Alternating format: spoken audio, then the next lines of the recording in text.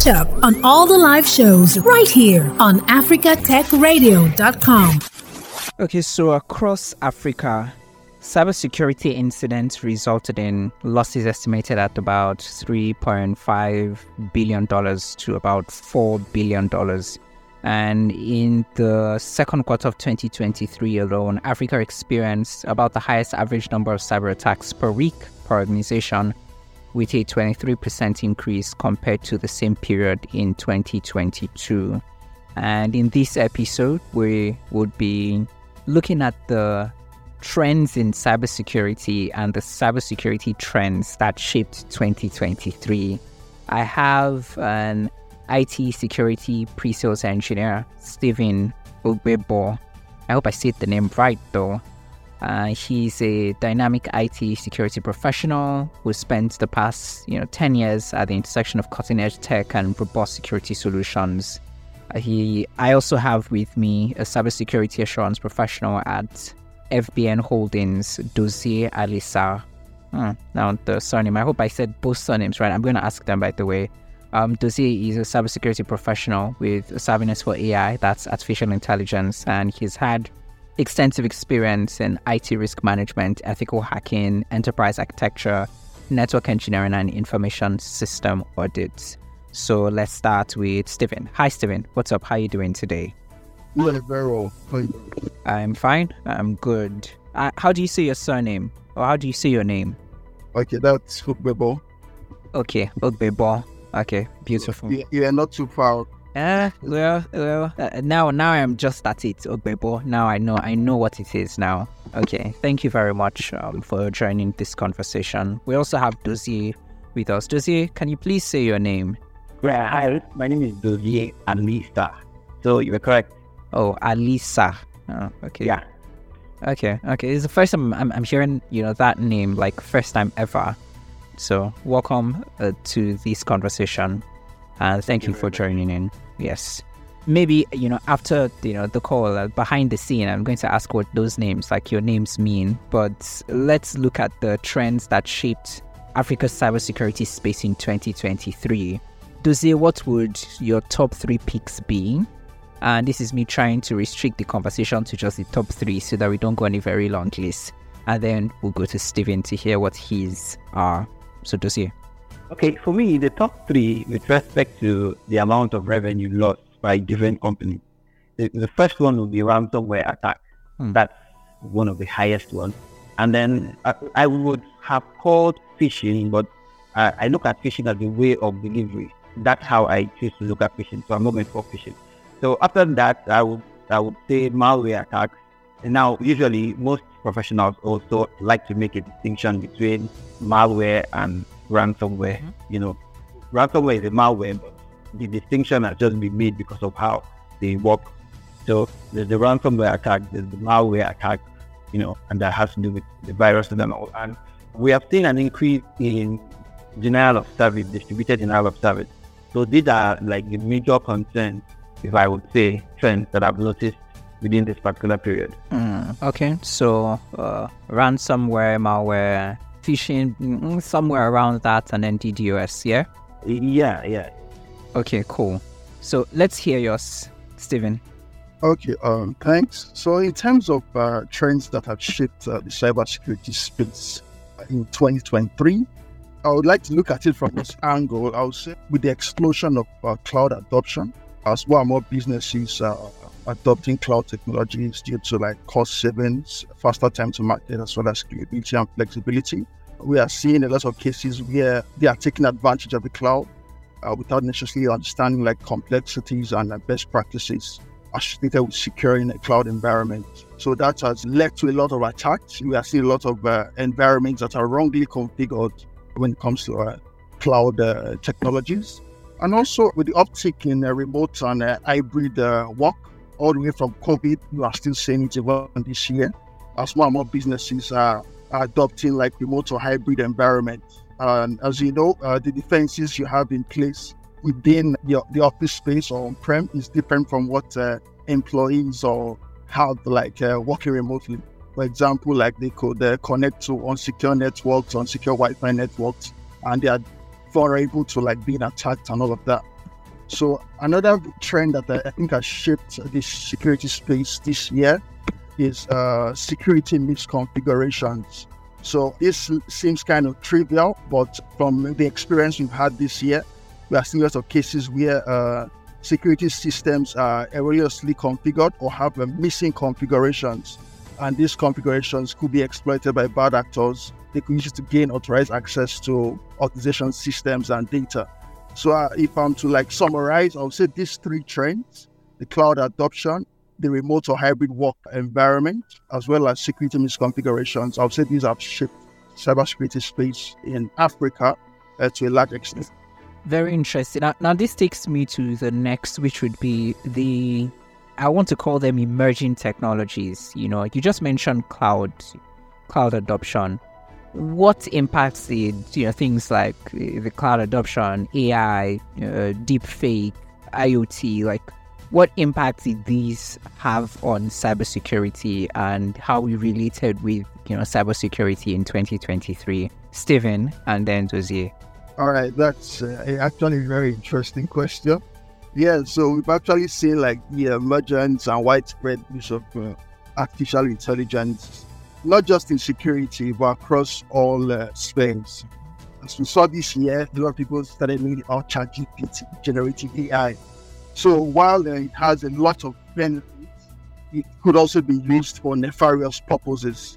So, for example, AI could be used to identify system vulnerabilities automatically and launch automated attacks. So the speed and scale of this could be unprecedented. So even not just enterprises, even governments and individuals could be affected by this. So in as much as AI has a lot of good, it could also be used by the bad guys, to cause a lot of damage. Then you mentioned deep fakes. So this actually poses an existential threat to the truth, to even the truth itself.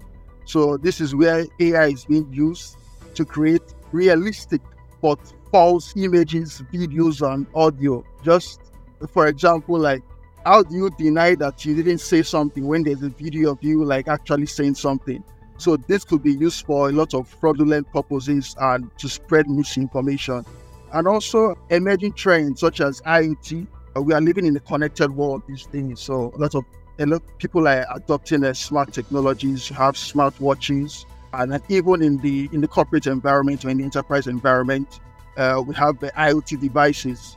And it's common knowledge that IoT devices have weak security, which make them an interesting target for bad actors.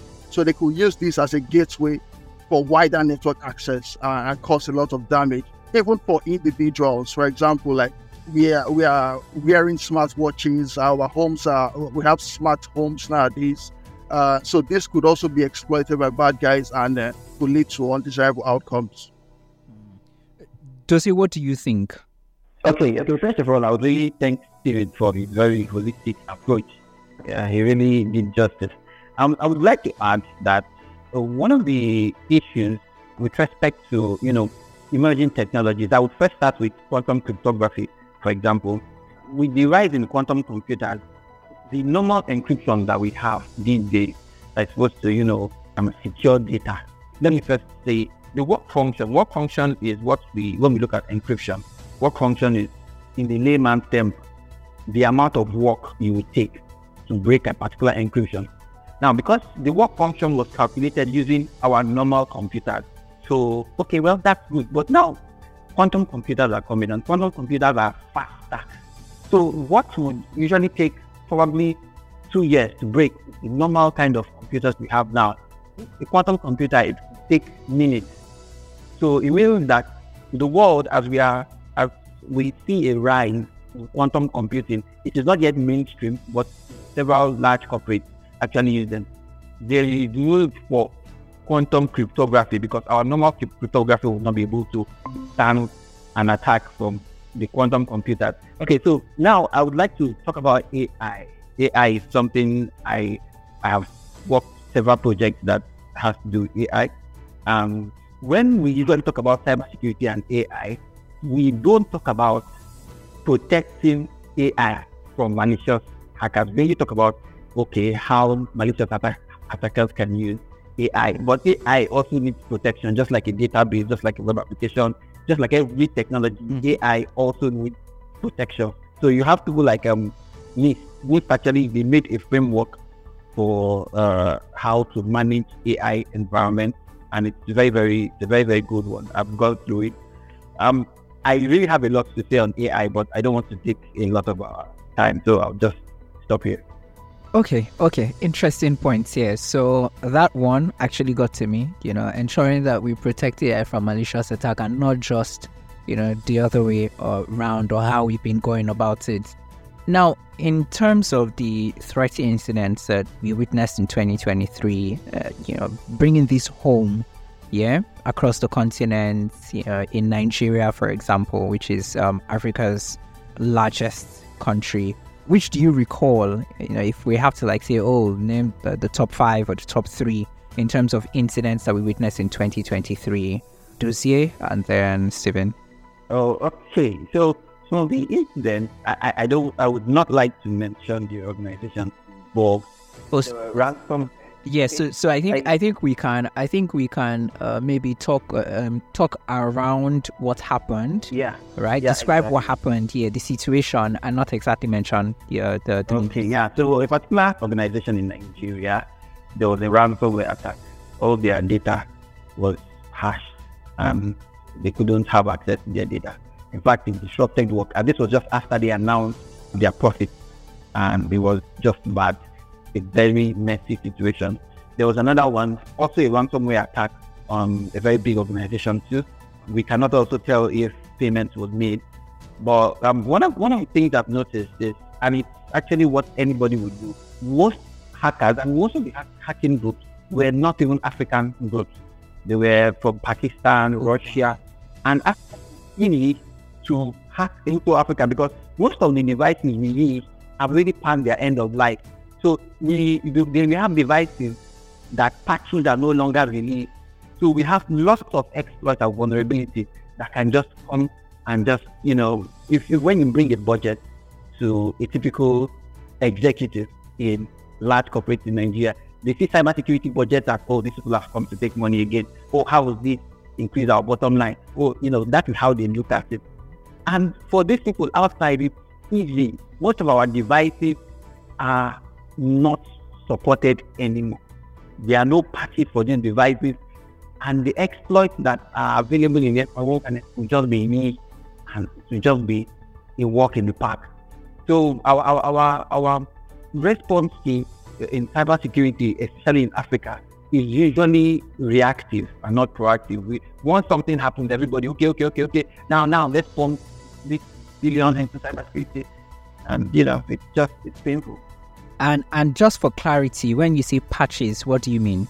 Okay, when I say patching, I mean when a software company releases, let's say an operating system or a software, usually there can be vulnerabilities in that software that you might not even find. Their own testing team, quality assurance team might not even be able to find the lapses. So that's why you have things like bug bounty that they say, okay, look at this our software, tell us what a software is supposed to do ABC. Can you get our software to do G, A, B, to go out of what it was programmed for? So when you are able to get it to do something it wasn't programmed to do, it's a bug. And then a patch is now going to be written so that's why, for example, you check your phone and you say, there's an update. Mm-hmm. Your software needs an update. Those are patches. So for the end user, it's an update.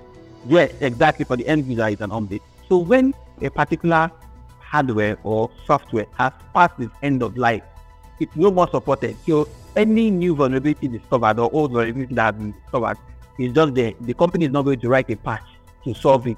They're going to focus on what is current. That means everybody using those hardware or software, they are actually just open for any attack, and they are not under any protection except they implement compensating protocol and controls. But how would you know? So it's bad. That's OIO on your own, totally on your own. Okay, Stephen, what do you think? What are your thoughts? And maybe you have so much more jaw-dropping examples. Okay, because he actually mentioned the one which is ransomware. We've seen an uptick in number of ransomware-related incidents across Africa.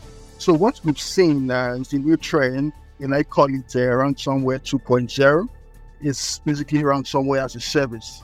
So it's a subscription-based model where affiliates could subscribe to a ransomware vendor and execute ransomware attack. So they could execute these ransomware attacks, and they get commissions for every successful ransom payment. So it's scary because the barrier of entry has actually been reduced.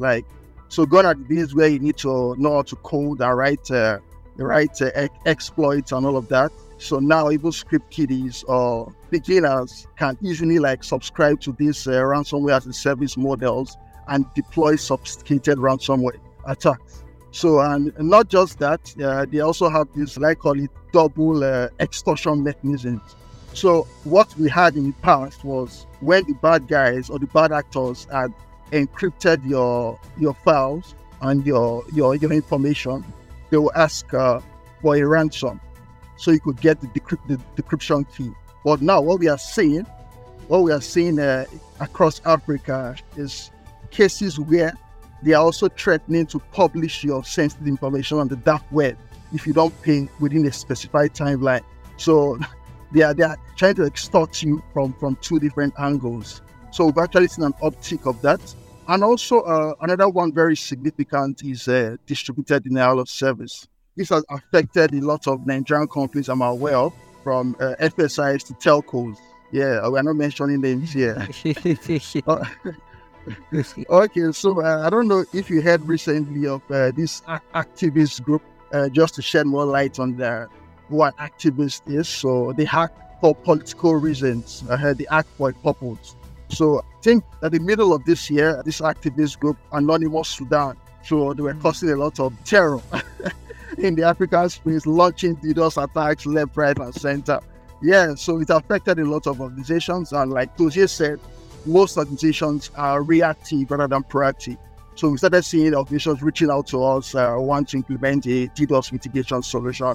So which is something that should have been done a long time ago. And bear in mind that a DDoS attack, they don't want to breach you. They don't want to gain access to your environment. They just want to take you offline so legitimate users can't access resources. So they're basically overwhelming your resources, and this could lead to so many bad cases, reputational damage, loss of revenue, you name it. So in 2023 across Africa, we're saw an uptick in DDoS attacks. And if I'll just add one more, phishing still seems to be a very, very, very, very potent attack even in Africa. And as we all know, and from the experience I've had with a couple of clients, they just use their email clients unprotected. They don't have email security solutions in place to protect against things such as spam, something that's basic as spam, phishing, malware, business email compromise. So, and if your employees are not trained on how to detect phishing attacks, they could easily fall victims to this. So we actually saw a lot of cases of phishing attacks across Africa as well. I think I'll just end here. Now, let me start in my reaction to what Dozie mentioned about, attacks from, persons and personalities and organizations outside of Africa, like as far as Pakistan. Now, what I'm thinking, this is connected to two things: funding and some form of awareness. We had Cybersecurity Month here. We have Cybersecurity Month every October. And every October, everyone, it's either it's going to be you do a hashtag, and social media managers use it, to, create more buzz around, the organization, what the organization is doing. And maybe there's a workshop that's organized, and, that's literally the end of it. It's just a budget allocated. What would you say, in terms of funding? Have we maybe improved a little bit more? Are we still there? Are we still maybe just curing the wounds on the surface and not really going deep in terms of allocating enough funding for cybersecurity? And in awareness, learning and training, how far do you think we fared this year? Dozie? Thank you very much for the question. I would say it is not where it is supposed to be, but it's better than the previous years. It's not actually where it's supposed to be. We've seen an increase in cybersecurity awareness. We have seen lots of companies now doing phishing simulation tests. We have seen lots of companies, for example, like the NDPR law that was signed, was June or July, June, I think it was June. There were certain mandatory requirements for any organization that processes customer data up to 2,000. You should have this, you should have that in place. So these are, it's not as robust as the EU GDPR and all, but it's a step in the right direction. We have the OFI document from CBN to financial institutions. That was also actually very, very good to regulate. So you see an increase in cybersecurity jobs now, for example, because sometimes it's a regulatory requirement, other times because the importance is now known. So it's the awareness, level of awareness has increased, but it's not where we want it to be. It's not, we have not attained a level of comfortability, but we are better than we were.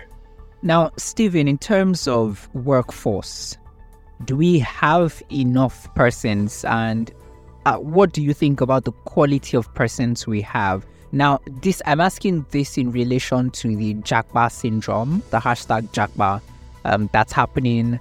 One, for those who physically are here on the continent, but work for firms outside the continent. So their brains are 9 to 5, either in the morning or in the night, outside of the continent. And for those who physically move from Africa to seek greener pastures, what do you think in terms of workforce? How much are we doing? Do we need more persons to be in this space? Remember that even very, in quotes, elevated, courses that, people read in universities like, doctors and lawyers are also jackpotting, talk more of, the cybersecurity brains. Yeah, so that's actually a very important topic of discussion. So the brain drain is actually very real. You said it's affecting other professions. You see doctors and the likes. And even more so, the cybersecurity professionals, they are not being left out as well. So how does this affect the security in Africa and the level of talent? So I would say it has affected it significantly because a lot of the talented, look at the banks, for example, a lot of the top guys, the top IT professionals in the banks, most of them, they've either left the country or are making plans to leave the country.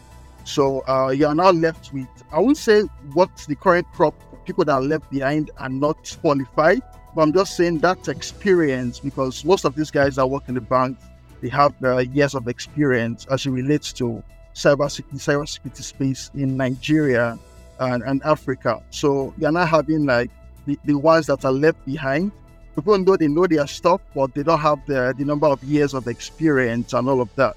So what can organizations do about that? I think training is key. Like the cybersecurity field is very dynamic. It cuts across a lot of areas, from network security to governance, risk and compliance, all the way to red teaming and all of that. So I think organizations need to invest a lot when it comes to training and retention. So I know with the outflow of professionals out of the country, I think organizations need to do more in terms of compensation, because it seems like professionals now, especially the IT professionals, they have, a lot of options.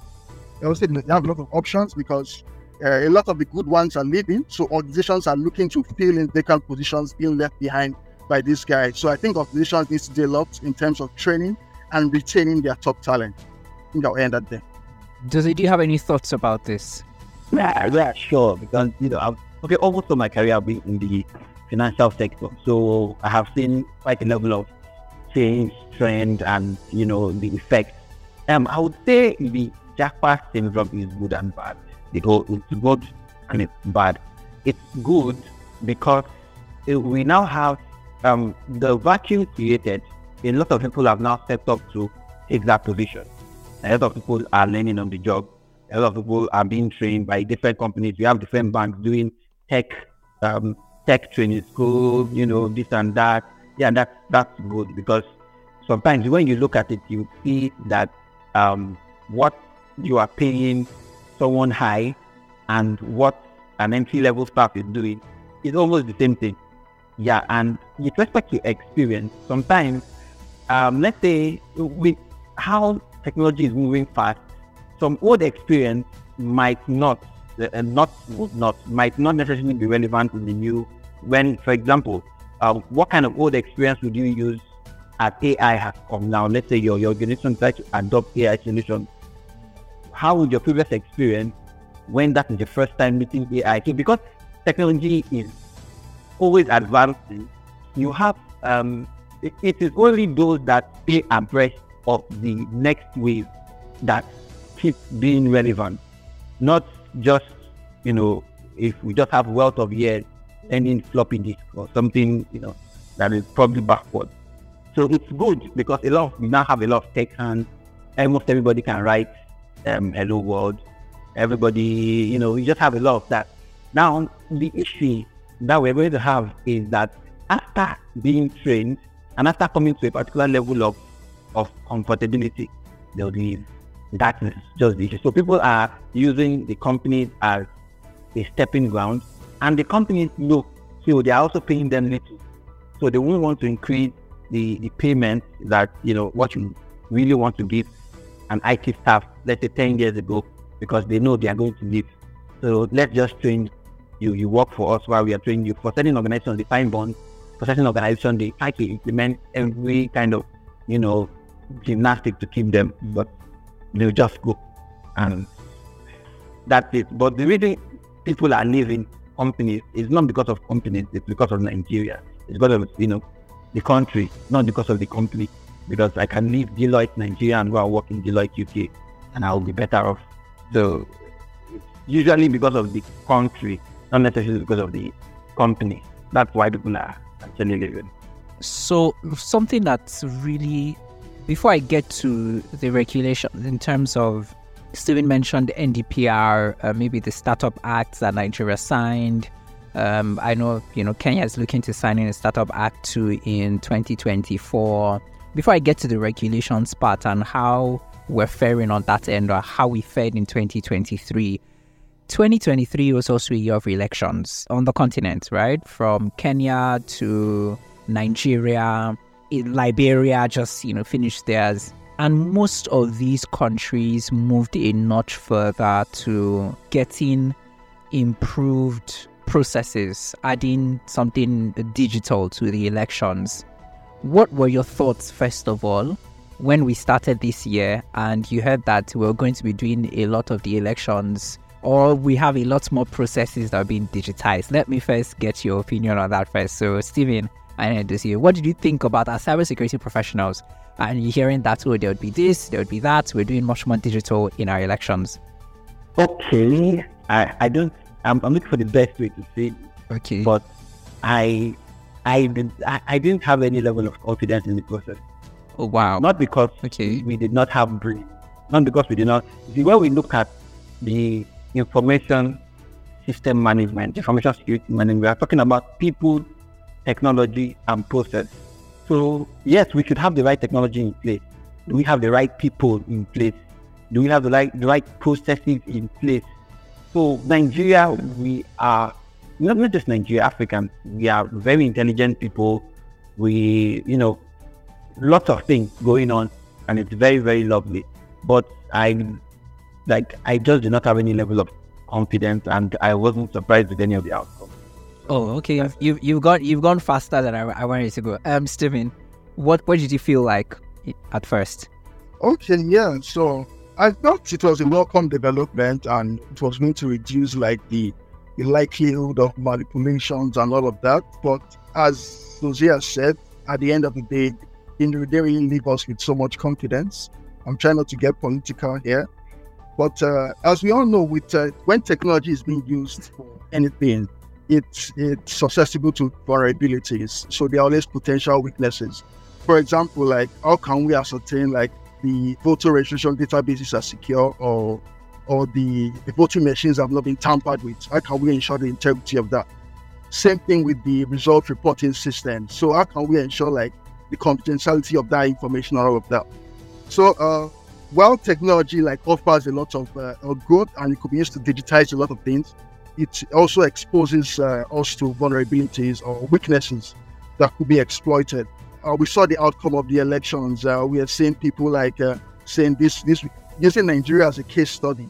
So they did their accreditation and all of that. These were the number of accredited voters. Then on the results reporting system, we have seen a different figure. So how do we reconcile that? So yes, I think that's something Africa as a whole needs to improve upon. And as Dozie said, everything has to come together, not just the technology, the people and the processes, so as to create for like a truly credible election. And if I just add something regarding how technology shaped elections across Africa, I would say something we saw that was widespread was social media manipulation. So social media was used to spread disinformation as well as influence public opinion regarding a particular candidate and all of that. I think most of these social media platforms could do a lot by verifying like authenticity of information which is posted.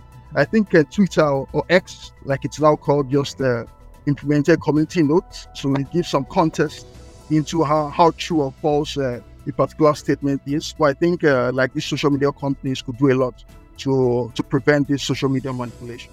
Okay, now the next question is, elections, have come and gone for some countries. For some others, 2024, like South Africa and others too. And there are new leaders, in different frontiers. In Nigeria, Africa's largest country, those in charge of technology and the related areas and industries are looking to doing more with tech. Now, Stephen mentioned the NDPR, and I also know that late in 2022, Nigeria's president, former president now, Muhammadu Buhari, signed the Startup Act. What, in terms of regulations that speak to cybersecurity, interested you in 2023, and which ones did you look at or think about and say, this may not be like the best way to go about it? Laws, regulations, announcements, anything in that region?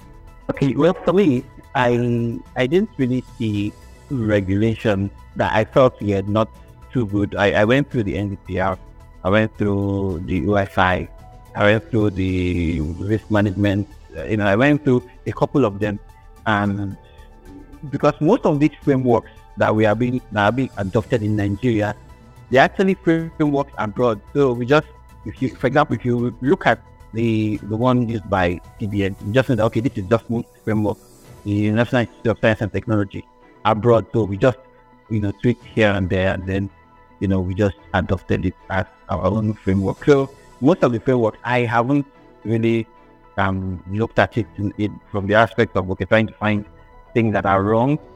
I haven't seen things that are wrong for now. When you're looking at the regulations and requirements objectively, now forgetting what is happening in real life application, just looking at the regulation as a regulation, regulations are very, very good. Okay, so in terms of regulations, so it's not something new. Over the years, not just Nigeria, a couple of African countries have made efforts towards implementing laws, regulations, as it relates to cybersecurity and data protection. So while this is a welcome development, I just feel like the implementation of these laws and regulations have been largely abysmal. Like, for example, look at the EU, for example, that they adopt the GDPR, the General Data Protection Regulation. So this applies to all nations in the EU. So you don't have like individual nations or regions like having their own regulation. You have like one holistic regulation that applies to all EU countries. So with what is happening in Africa currently, you see in Nigeria we have NIDA, in South Africa they have their own regulation. So it leads to confusion, and there's not like a consolidated approach towards security. So I feel like if African nations could come together and put up like, will I say, a united front when it comes to cybersecurity and data protection regulation, that would go a long way, because it's not just enough to have laws and regulations. How efficiently are these implemented? So I think that's what taking note of. Very interesting points there.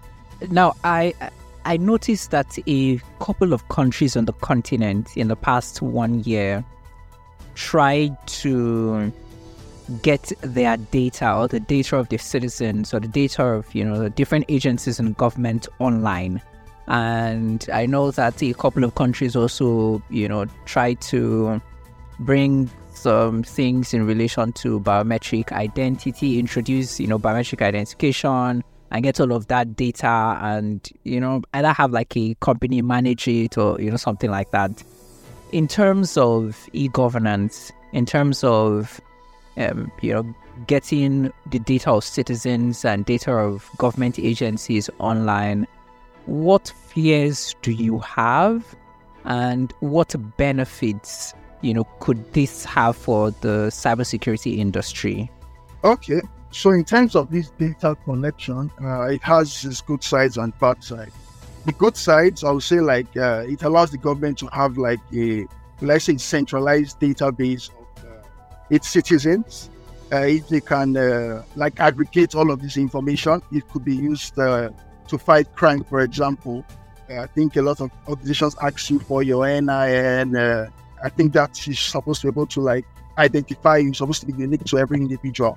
So I think that's actually a welcome development. But as you all know, it also it also has its bad sides, for example. So these organizations are collecting so much information, and there's every possibility that what if these data collection organizations are breached and this sensitive information is disclosed. For example, your BVN number is disclosed. That could have a lot of undesirable consequences. And I also noticed something if you've given your BVN number once, you don't need to produce it a second time. So I think there's a duplication of this collection point. I think there should be a centralized way at every point in time. Once you've provided such information, you don't need to provide it again. And I also think a lot needs to go into reducing the amount of information organizations can collect, and protecting this data as well. Well, because like I said, if this information goes into the hands of malicious actors, it could be used for nefarious purposes. Dozie? Now, something else I would like to add. When we look at cybersecurity, we are looking at basic tenets. We are looking at confidentiality, integrity, and availability. Confidentiality, that only people that are supposed to see data can see it. Integrity, that the data can only be changed by people who are authorized to change it. Availability, that data is available as at when needed. Now, in the availability part, for most state-controlled organizations, one of the issues, having worked in the financial sector, is that so sometimes you can just see that BVM portal is down, and it can be down for hours. That the fact that it is not available is a cybersecurity incident, and we usually when we look at it, we don't think in terms of visibility, we think in terms of breach. If there is a breach, no, data should be available. Well, else, if you just want it to be secure, we can keep the data in the middle of an ocean, but then it will not be available. So there is need for availability when it comes to cybersecurity. It's not something that is usually talked about. Network downtime, we are not supposed to have them. The NIN portal almost always down. The BVN portal almost always down. Several other portals. So most state-controlled organizations that deal with data, we see the amount every day that we say, the budget, and we will not see a corresponding level of uptime from those data, from those amounts really that are being declared. So that is something that needs to be done. The uptime needs to be maintained, 99.9%.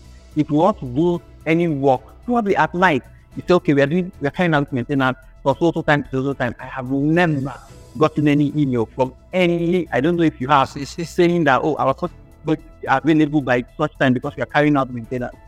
Nothing. So it's just there. So most state control, the uptime is always a problem. So that is it. And another thing, just taking a cue from what Stephen said, is these things are just being proliferated. Everybody is asking for your NIN. Now, IKEDC said you should use me to register, and people move from house to house. So, like, I've just been thinking of how, like, it's just a problem. Now, how robust IKEDC is what's it called? It's an electrical company. Yeah, it's yeah. Now, how sure am I that my data is secure with IKEDC? So you have several companies requesting for data, and most of them for regulatory reasons. But the commensurate level of preparedness, security-wise, for those data, I do not have the confidence that it has been taken into account. So that's actually something that needs to be looked into. Very, very, very important points raised by both of you, Stephen and Dozie. Now, something much more direct. Dozie, in terms of the open banking regulation, that I think it was this year, 2023, that Nigeria released that. Do you have any thoughts around that and cybersecurity, or looking at the cybersecurity status of Nigeria? What are your thoughts about the open banking regulation? Okay, thank you. Now, with respect to the open banking regulation, there are concerns. There are serious concerns, but it's not anything that I've gone through several requirements, and they are okay. If they are going to be implemented, it's okay. With respect to the level of risk, you cannot tell a company that makes, let's say, a turnover of 20 million or 50 million, for example, to now use 40 million for cybersecurity solutions, and it's not a realistic expectation. So with respect to the requirements given to different companies with respect to their turnover, with respect to the number of customers, with respect to the amount, it's fair. It's okay. Okay, but one of the things I would really love is there is an idea called the Bankers Bank. So the Bankers Bank, it has to do with, this particular organization collects money, but which organization keeps the money? Because for example, our organization is insured by NDI. NDI only covers 500,000 naira per individual. So just in case you have 10 million naira, because I think that said, they are insured by NDI. Okay, to the tune of 500. Let's don't get it very straight. So if there's any issue, you get 500,000 naira back. So that is something that so we should now look at Bankers Bank. Now, okay, even if these organizations are allowed to collect money, which organizations should keep that money? Should be a bank, because banks are very regulated, and they can, with respect to how large they are, they can withstand, a particular level of turmoil and still bounce back. We have different, of course, we know what's happening with Patricia. We know what's happening with, just several organizations just spring up, and then the next thing, there is an issue, because that level of robustness to withstand turmoil in the business terrain was not actually there. So it's really something that I would really love, that they should be Bankers Bank. So you can do anything, but make sure your funds are with a bank, a Bankers Bank with CBN. Let it just be there and clearly stated. I think it would really increase confidence level. Okay. Should there be anything that, looking at this regulation, the end users should be careful of, or should be wary of, or should, have at the back of their minds? Okay. With respect to end users, the business, most of what CBN has done over a while is to restore confidence after the fall of Savannah banks and the rest, is to restore confidence in the banking system in Nigeria, to make you know that, okay, my money is going to be there no matter what, not going to put. And they really did a very, very great job. I mean, during the election time, when most big banks, the networks were shaky, people just went straight to OPay, without even thinking, because they had that assurance that, because CBN has actually done what they have done, they're on that assurance that no matter where I keep my money is safe. So there's a level of confidence when it comes to banking in Nigeria. Most people don't think that their bank is going to crash. They don't have that fear, unlike our parents' time. But one of the things I would say, there are just certain important things, you're not going to be asked for your PIN. You're not going to be asked for an OTP. You're not going to be, they're just certain very important things that once you keep those things clear, your full ATM PAN, the numbers there, it's called PAN, you're not going to be asked for it. So once we know all those things, they're going to be, we are going to have a high level of safety. But once you just know those basic things that nobody is asking for any of your number, nobody is asking for any OTP, no organization will ask for an OTP, organization will ask for your BVN because we can see it, we have it already, so we can't be asking for it. We are not going to ask. There are just several questions that no organization is going to ask, and it's going to, as an end user, you should know that if everybody is cyber aware, we were going to give the hackers the rub for their money. That sounds like a very audacious statement. But yes, let me agree with you. Now, Stephen, in terms of digital assets and the cybersecurity awareness around your digital assets, because we have a lot of people who now work with digital assets, from those that are monetary related to those, that are not directly associated or attached to money. What's the status like in terms of cybersecurity? I would say it's not where it's supposed to be, but I think there's been like an improvement from subsequent years. So something I always preach is visibility. So you can't protect what you don't have any visibility into. And for the longest time, we had a lot of organizations, they lack that visibility into their assets, both IT assets, software assets, even IT assets. So nowadays, we will have shadow IT. So these are IT systems that the IT team, they're not even aware is in use in their environment. And this could be gateways for bad actors to cause compromise and you name it.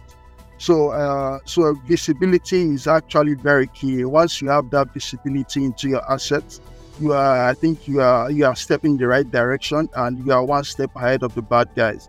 And another thing I always recommend is once you have that visibility into your assets, whatever the asset it may be, you need to understand the vulnerabilities associated with those assets. Yeah, so in previous years, that has not been the case, but we've seen like an uptick in the adoption of these technologies, like more and more businesses are understanding the importance of these solutions that could identify the vulnerabilities associated with the assets so they could take proactive action before the bad guys cause damage. So I think it has improved as compared to previous years, but there's still a lot of room for improvement. Great. Thank you so much. It's been really great speaking to both of you about the trends according to your expertise that shaped cybersecurity in 2023 here on the continent. And thank you very much to Stephen. Stephen Ogbebor is an IT security pre-sales engineer at Uranus. I didn't mention that in the intro. And thanks to Dozie Alisah, he's a cybersecurity assurance professional at FBN Holdings. FBN is First Bank of Nigeria Holdings. Thank you, Dozie, and thank you, Stephen. All right, thanks a lot. Yes. Now to wrap up, Dozie, I need to say thank you too before I continue. Thank you. Thank you. Okay, so to wrap up, what are your wishes for Christmas and for the New Year, Dozie and Stephen? Okay, wait. Let me wish you cybersecurity wishes. Well, it's open-ended. It's open-ended. Oh. Well, if I say Victor now, you will say that we just finished talking about Hashtag Jackba, brain drain. Wow. I said I will not say it. So, I don't know. Not really wish actually. I don't really wish actually. Okay, that's strange. You already made a wish anyways. So what would you like to wish every other person? Okay, I wish everyone, Merry Christmas, Happy New Year. Fruitful time ahead. Okay, beautiful. Stephen, I really just hope that your wishes or your wish or the internal wish you're going to express is not, the one that Dozie did not express. Stephen. Yeah. Okay. So basically, this is according to everyone the best time of the year. So I wish everybody glad tidings. Glad tidings, and it's my wish that the current economic climate fades and becomes what we all hope Nigeria is supposed to be. I wish everybody good health, and just best wishes basically. Also just to encourage everyone to stay cyber smart. Even though everybody's going on holidays, the bad guys are not going on holidays, so everybody should remain vigilant even this festival. Thanks for listening, and don't forget to catch up on all the live shows right here on africatechradio.com.